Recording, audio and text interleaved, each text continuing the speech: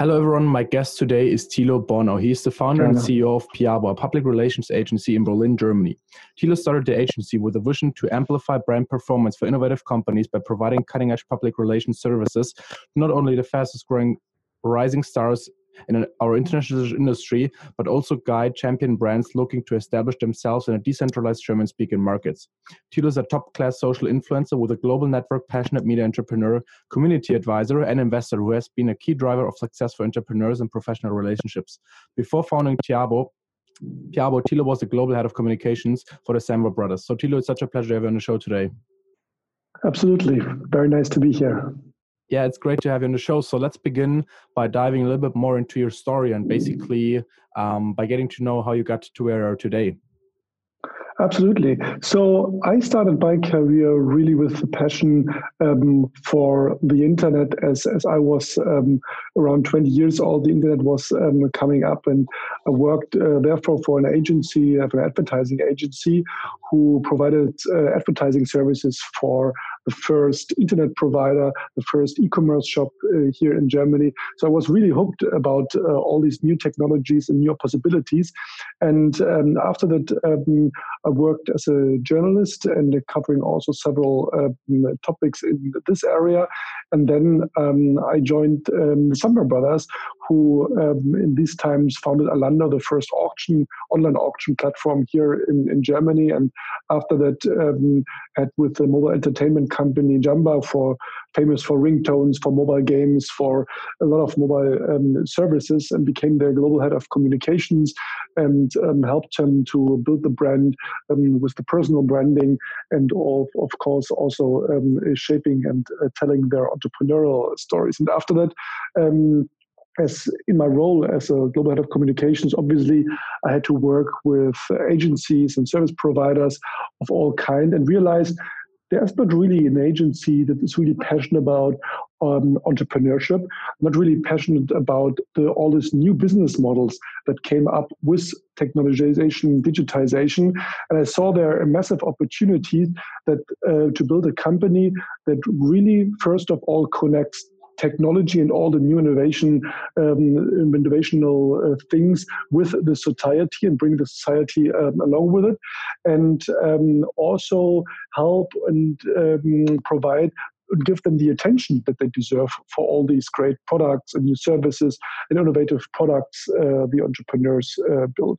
So, and often, of course, there are also new business models coming along with it, and a lot of change in the society too, with the use of these kind of innovative products. So I decided to build PIABO as the leading and first point of contact for entrepreneurs who really want to make a difference, build new products, come up with innovative ideas, and with a team that helps me, that really understands the passion and what drives entrepreneurs, the new kind of business models, how to tell also these sometimes very complex and challenging technological stories, and really do this also not just here in Germany, but also internationally, and also come up within the PR with new kind and formats of storytelling, very innovative and advanced social media programs, content marketing, working with business influencers.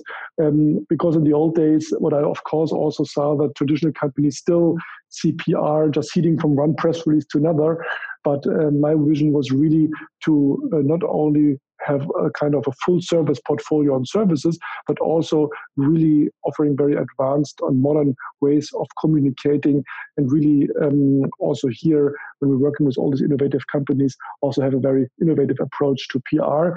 And therefore I built PIABO. And then after a couple of years, as I of course saw that the majority of our companies that we are worked for are fueled by venture capital, I decided also to kind of build the circle, and became an investor by myself as a business angel, but also investing in venture capital funds to give back to the community, and not just provide money, but also our know-how, our network, our contact to leverage on that. So it's a nice combination on the one hand with the agency business and really working with all the thought leaders and great entrepreneurs all around the globe, from Silicon Valley over Berlin to Tokyo, but also being part of the investment side and really can really be a kind of value-adding investor in this perspective.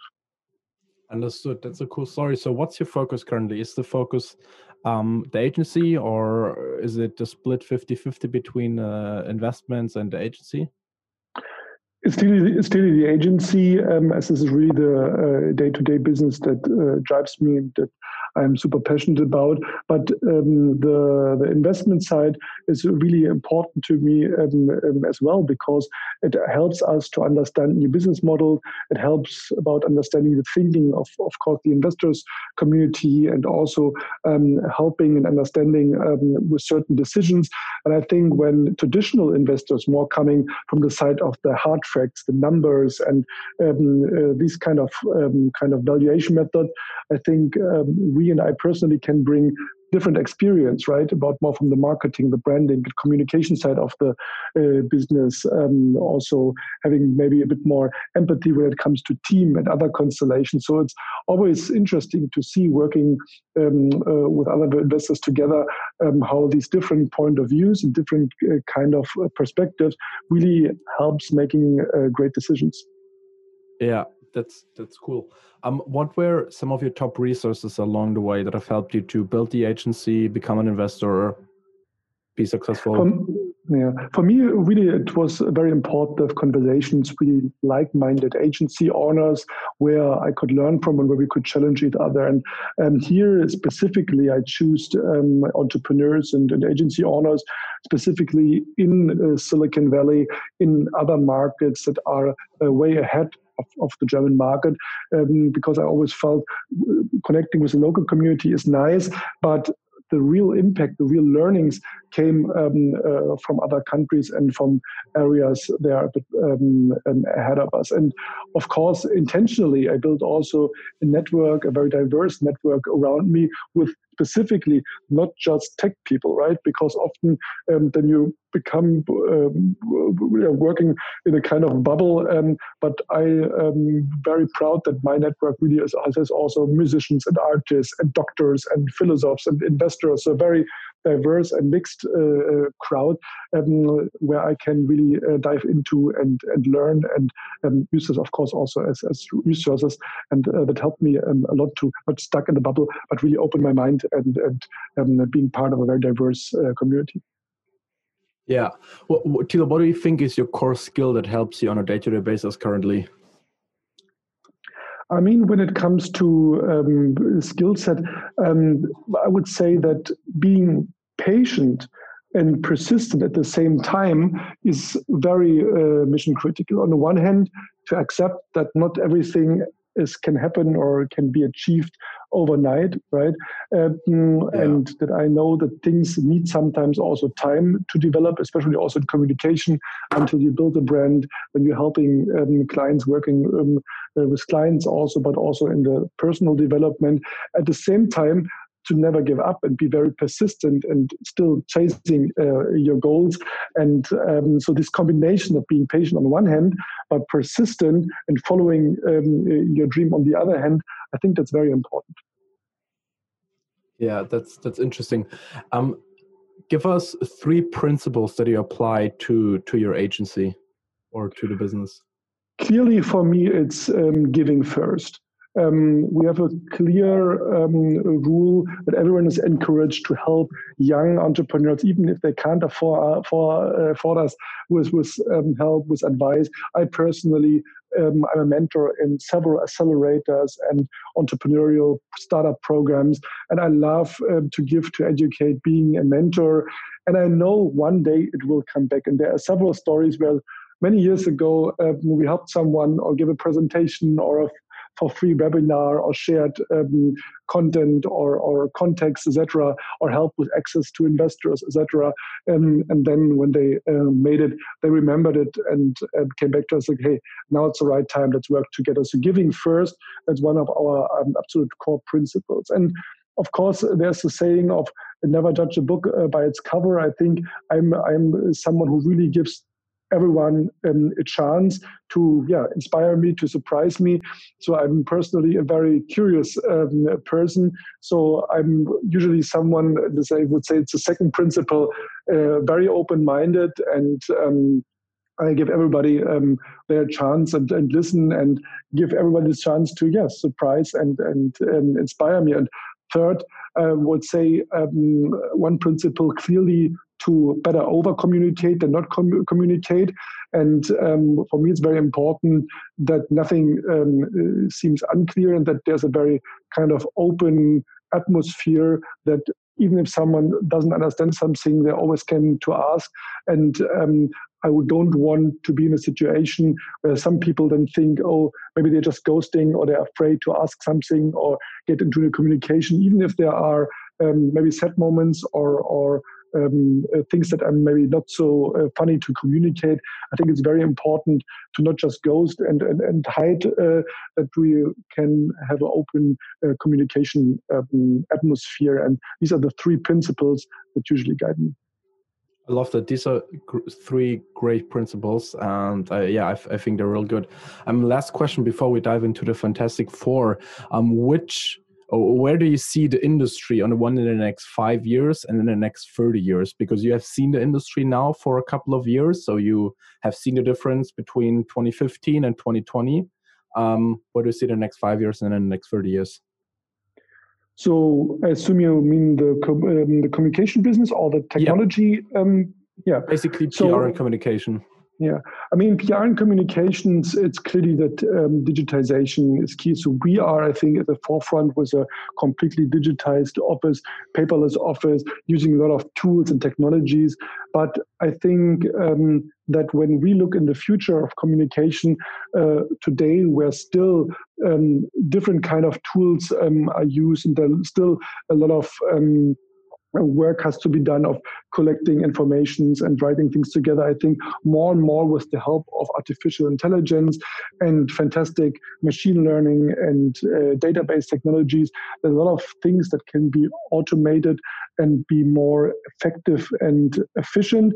And consultants and PR experts can more focus on what really matters, the personal connection, the personal interaction, the actual selling and building of a story, because this is really something where in the end of the day lies the value, that we have people that are able to build connections with other people, that can convince people that there are great entrepreneurs or technologies that are worth to cover, that can explain also complex technological processes and software in a very charming and understandable way.